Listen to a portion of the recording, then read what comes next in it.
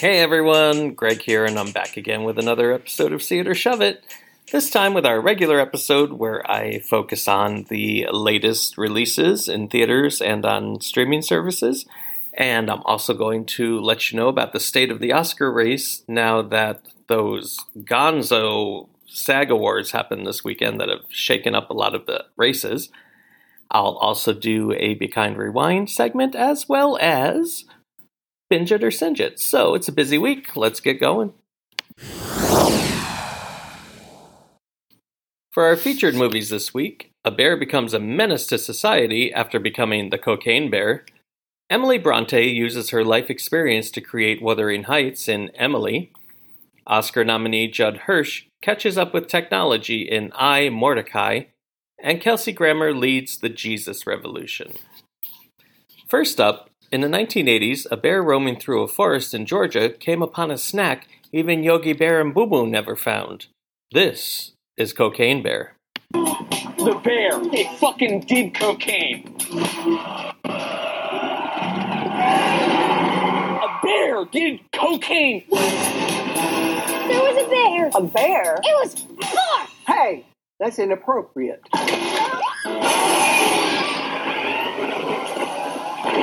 You're safe. Bears can't climb trees. Of course I can.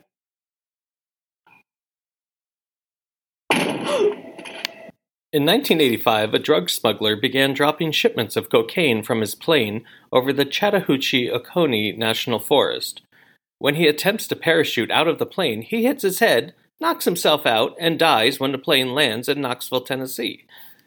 Back in the forest, a black bear comes upon the discarded cocaine and has a field day ingesting it before aggressively attacking two hikers. Across town, two middle school students decide to play hooky, ditch school for the day, and spray paint the falls in the forest. When they arrive, they find a brick of coke and a drugged-out bear who scares them both, and they try to escape. When Sari, a mother of one of the children, played by Kerry Russell, discovers that her daughter has skipped school, she rushes to the forest and trying to find her. She joins up with the park ranger Liz, played by Margot Martindale, who also starred in The Americans with Kerry Russell, who also starred with Matthew Rhys, her partner, or husband, I'm not sure if they're married, and he is the guy that knocked himself out in the plane, so it was kind of an Americans reunion, which I loved. But anyway, back to the movie. Liz joins up with a man named Peter, and he's played by Modern Family actor Jesse Tyler Ferguson, and the three go on a search for her daughter. Also searching the forest is a detective named Bob, played by Isaiah Whitlock Jr., who is hot on the trail of the drug cartel, and those people are searching for the cocaine in the forest, and they want to do that so they won't be punished by the drug kingpin Sid, played by the late great Ray Liotta in one of his final appearances. Anyway, it sounds complicated, but trust me, it's not. Can everyone find what they are looking for before the bear devours them all? When I saw the trailer for this, I predicted it would be a shove it. And I give this film a see it.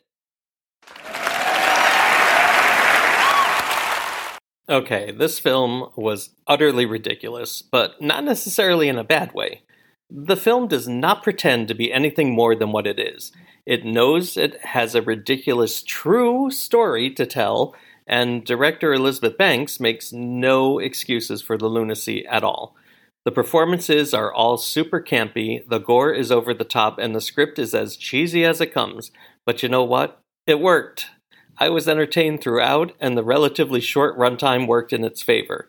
I think any longer, it may have tipped over to the shove it side.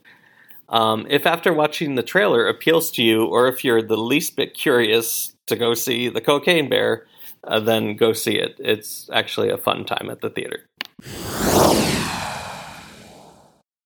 Next, an ailing author details the inspiration behind the classic novel Wuthering Heights. This is Emily. Emily Bronte. You're off to become a wonderful teacher. You know I don't like to meet new people. What do you want to do? Do you think I could be a writer? I have lots of stories. Mr. Waitman will be tutoring you in French. He speaks with such poetry. Any man can speak. What I want to know is, can he actually do? Do what? The film opens with Emily Bronte, played by Emma Mackey, sick and near death, being asked by her sister Charlotte to recall the events that inspired her greatest work, Wuthering Heights. Emily remembers how in her younger years she met William Waitman, played by Oliver Jackson Cohen, a man who has been hired by Emily's father to teach her French. Annoyed at first, Emily and William have a rocky relationship, with Emily being obstinate toward him. One night, while playing a game, Emily pretends to be possessed by the ghost of her dead mother. When a strong wind blows the window open, everyone is disturbed by this, including Waitman. Emily is very socially awkward, so she found it hilarious. Meanwhile, Emily and her brother Branwell, played by Finn Whitehead, engage in various shenanigans, including peering into neighbors' windows and scaring them, and drinking and using opium. When they get caught scaring the neighbors, Branwell is sent away to work as a tutor, while Emily goes unpunished as she denies any involvement. The tension between her and Waitman continues to grow and slowly develops into a romantic affair, leading to conflict and emotional turmoil. Will Emily and William eventually embrace their passionate love for each other, or will destiny intervene and split them up? I give this film a... See it. I'm not a huge fan of period pieces, and this one was slow-moving for a while, but the second half really ratcheted up the tension and hooked me into seeing how it would all play out. Emma Mackey and Oliver Jackson Cohen really had sparks between them and portrayed their roles with passionate urgency that really hooked me. Which, by the way, I have to ask, didn't those people back then have anything more comfortable to fuck in than a haystack? I mean, that can't be comfortable, getting impaled with hay in the middle of the deed. But, well, whatever. The film's tone was pretty bleak and dark, which I enjoyed, and the direction by actress-writer-director Frances O'Connor was splendid. Yes, much of what is presented is speculative, as artifacts of Bronte's life are few and far between.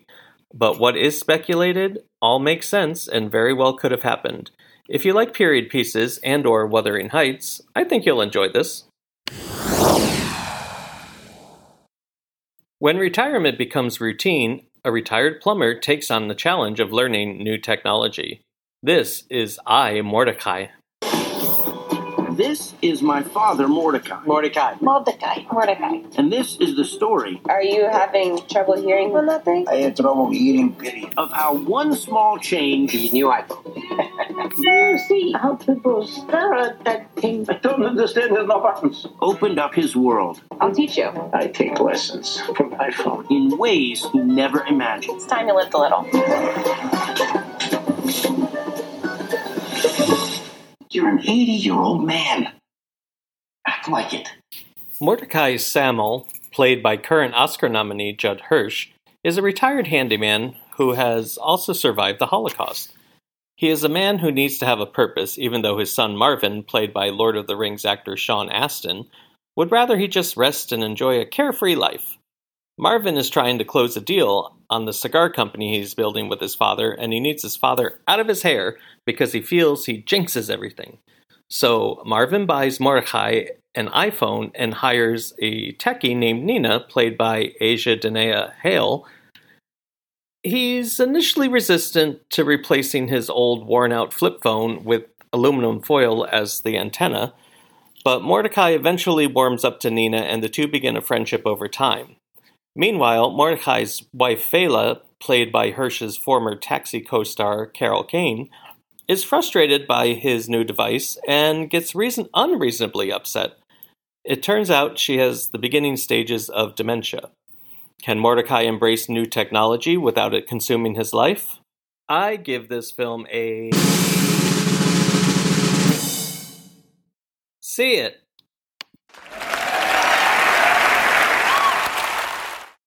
This is a small little film that has a huge heart.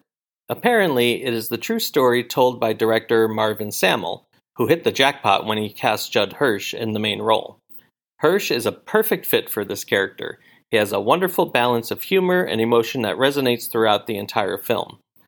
His visions of the Holocaust are presented in animated sequences that play an important role later in the film, so that was an interesting diversion throughout the film, I thought. The supporting cast is fine, if not a bit underused, especially Kane, who doesn't have many opportunities to show off the comedic skills she is known for, but when she does, it is hilarious. Especially a scene between her and a potential investor in Marvin's company. I recommend this as a cute film to watch on TV once it begins hitting the streamers. When a minister meets a hippie in the late 60s, he gets a look into an untapped world of religion. This is Jesus Revolution.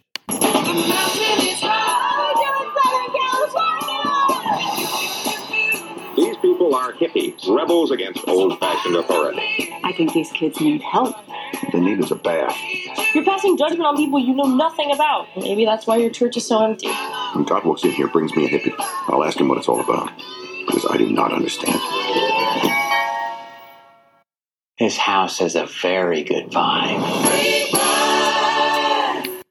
In this true story film, Frasier star Kelsey Grammer plays Chuck Smith, a minister at Calvary Chapel, a congregation that is seemingly losing its appeal with society, leaving Smith frustrated as to how to move forward with a changing world. When his daughter meets a hippie named Lonnie Frisbee, played by Jonathan Rumi, she brings him home to meet her father. At first put off by his outward appearance, Chuck eventually relents and begins inviting Frisbee and his friends to join in at his church. This does not go over well with some members of the church community.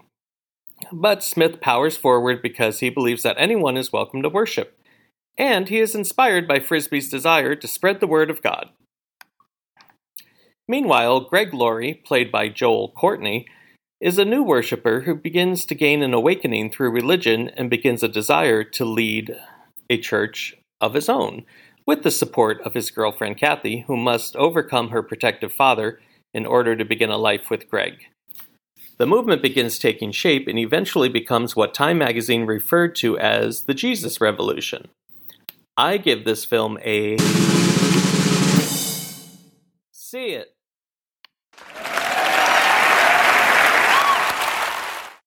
Full disclosure, I am not a religious person, at all.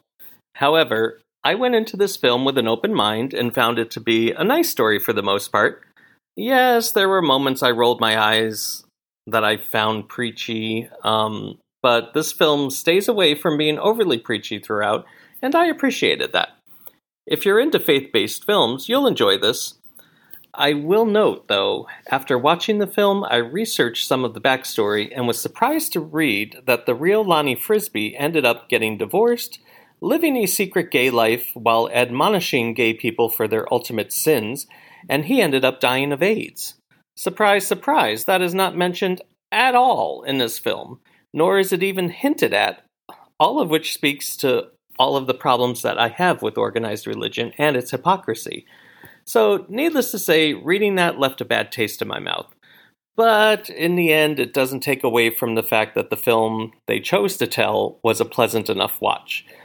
I just don't appreciate the lack of transparency with the truth, but whatever, the film was enjoyable for what it was. That's it for this week's featured films. To recap, Cocaine Bear is in theaters now and is a see it. Emily is in theaters now and is a see it. iMordecai is in theaters now and is a see it. And Jesus Revolution is in theaters now and is a see it. My pick of the week would probably be Cocaine Bear because it is just so ridiculous that you gotta see it to believe it. Now let's move on to my segment where I share where you can find some of the films I enjoyed within the last year that are now available for home viewing. This is Now Streaming.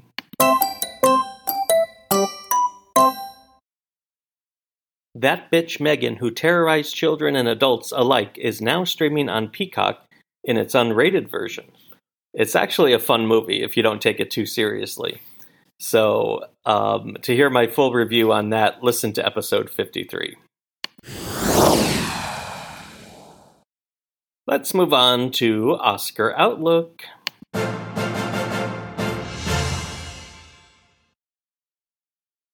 So I am down to only 5 titles that I need to see before the Oscars on March 12th. Unfortunately, 3 of them are not easily available to watch, so I'm not sure if I'm going to get to all of them, but I'm going to keep trying. At the time of this recording, we now have all of the major guilds weighing in on the race with the exception of the Writers Guild, which will announce their winners next weekend. This weekend were 2 of the big ones. The Producers Guild and Screen Actors Guild each bestowed their honors. The PGA crowned Everything Everywhere All at Once as their Best Picture of the Year. I thought maybe Top Gun Maverick would be selected considering how important that movie was in bringing people back to the theaters in large crowds, but it didn't happen. So I'm starting to get my latch ready to lock in Everything Everywhere as my prediction for Best Picture at the Oscar, but I'm not going to clasp it shut just yet. I just have a feeling that the film will be too divisive for older members of the Academy, but I'll see how I'm feeling next weekend when I record my final predictions episode. I think I'm just going to have to bite the bullet and pick it to win, which it's not a bad movie, so I just think it's a little out there for older members of the Academy, but we'll find out. And on Sunday, the Screen Actors Guild dropped bombshell after bombshell in the acting categories. If you haven't yet listened to my reaction episode, that is available to download. But one thing is for sure, the only acting category I can safely say is locked would be the Best Supporting Actor with Ke Huy Quan almost certain to win. As far as Supporting Actress, with Jamie Lee Curtis winning the SAG Award, I think that puts Angela Bassett on shaky grounds. You all know that she is my personal pick, and I have said I can't imagine that we continue to live in a world where Angela Bassett does not have an Oscar. But I'm now not as confident that it's going to happen, unfortunately. But we'll see. Best Actor is down to Austin Butler and Brendan Fraser, who won the SAG. I think momentum is behind Butler, but Fraser's speech will probably give him a lot of goodwill right as voting starts this week. And as far as Best Actress, the race is still between Michelle Yeoh and Cate Blanchett. I'll be starting to record my Oscar episode next weekend, where I'll bring you my picks and predictions. So, we'll see where everything lands with my prediction episode. I'm going to record that this weekend. I'm actually going to have a guest critic joining me for the episode, and we're going to give our personal picks and who we predict will win in each of the 24 categories. So please join us for that. Now it's time for my segment where I look at films from the past. This is Be Kind, Rewind.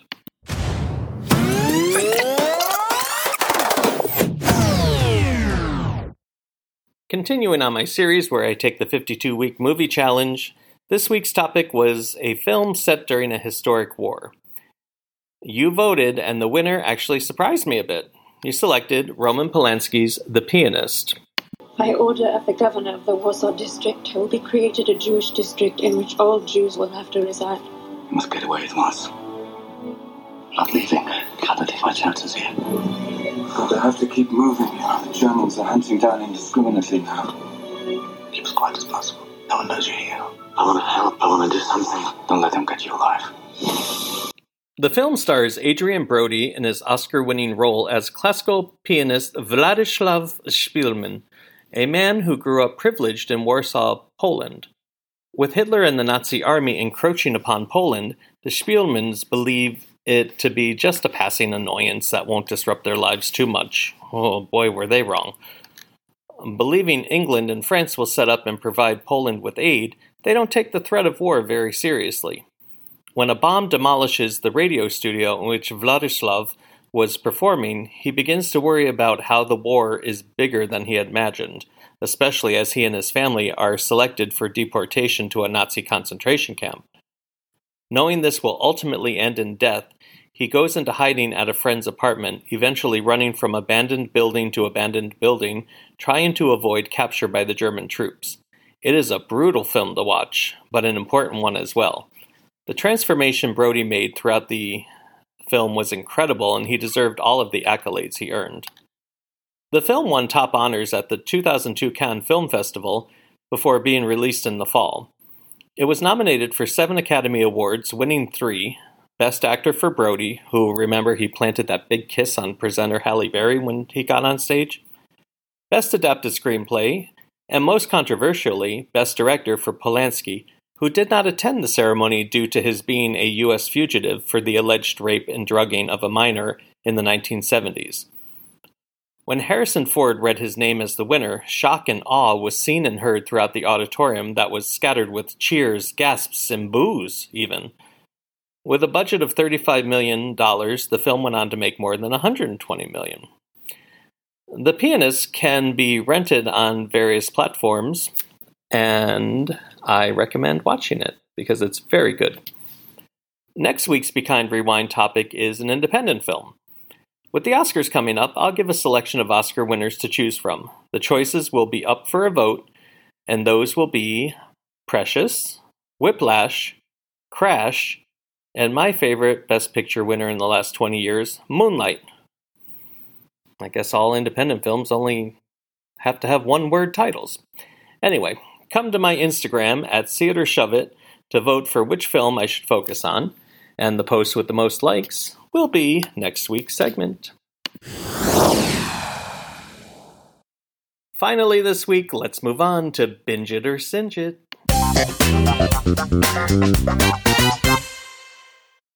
A notorious narcotics dealer makes a deal to garner a confession out of a murderer.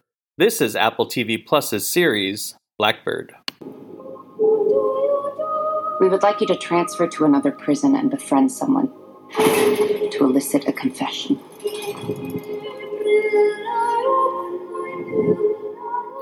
We suspect that this man killed 14 women, but we only have one of the bodies. Larry has vivid dreams. Tell me about him. In my dreams, I kill women.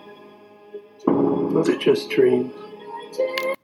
Based on the autobiographical novel In with the Devil, a fallen hero, a serial killer, and a dangerous bargain for redemption, the series focuses on the true story of James Jimmy Keene, played here by Taron Egerton, a narcotics dealer who is arrested in a police sting called Operation Snowplow. When he is sentenced to 10 years in prison without the possibility of parole, Jimmy is offered a chance to gain a fully commuted sentence on the condition that he transferred to a maximum security prison where he would use his charm to solicit a confession out of Larry Hall, played menacingly by Paul Walker Hauser. Hall is accused of murdering 14 women, but police do not have the evidence to support the accusations, leaving them with the option of using Keene as a plant. The deal is incredibly dangerous for Keene, but he takes them up on the offer. I watched the show in its entirety one weekend last month. It is so tense and well written and acted that it will have you hooked. I really enjoy Taron Egerton, and I'm still sore from him not receiving an Oscar nomination for his portrayal of Elton John in the 2019 film Rocket Man. God, he was incredible in that film. Hauser is really good here, too. You may know him from his roles in Richard Jewell and Cruella, but here he is so creepy that you won't know whether to believe him or not when he starts running his mouth about his alleged crimes. As with our earlier movie, Cocaine Bear, this stars Ray Liotta in one of his final roles as Jimmy's father. It's a quiet performance as a father who just wants to help his son as much as he can. The show is on Apple TV Plus and can be streamed now in its entirety, and I definitely recommend you do that because it is a binge it. So that's it for this week's episode of See It or Shove It. Thank you so much for joining me. I'm grateful. Support your local theaters by going to see some of the movies I reviewed this month, and while you're at it, share my podcast with your movie and TV-loving friends and family in person and on social media. Don't forget, you can now drop me a line at seeitorshove@gmail.com and let me know of any ideas or suggestions, and follow me on Instagram at seeitorshove and rate me wherever you get your podcasts. Come back next week to hear my thoughts on Michael B. Jordan's Creed 3 and the rest of next week's new releases. Have a great week, everyone. This episode of See It or Shove It was recorded in Orlando, Florida, and is produced by Gregory G. Productions. Music by Mysterio Music. All rights reserved.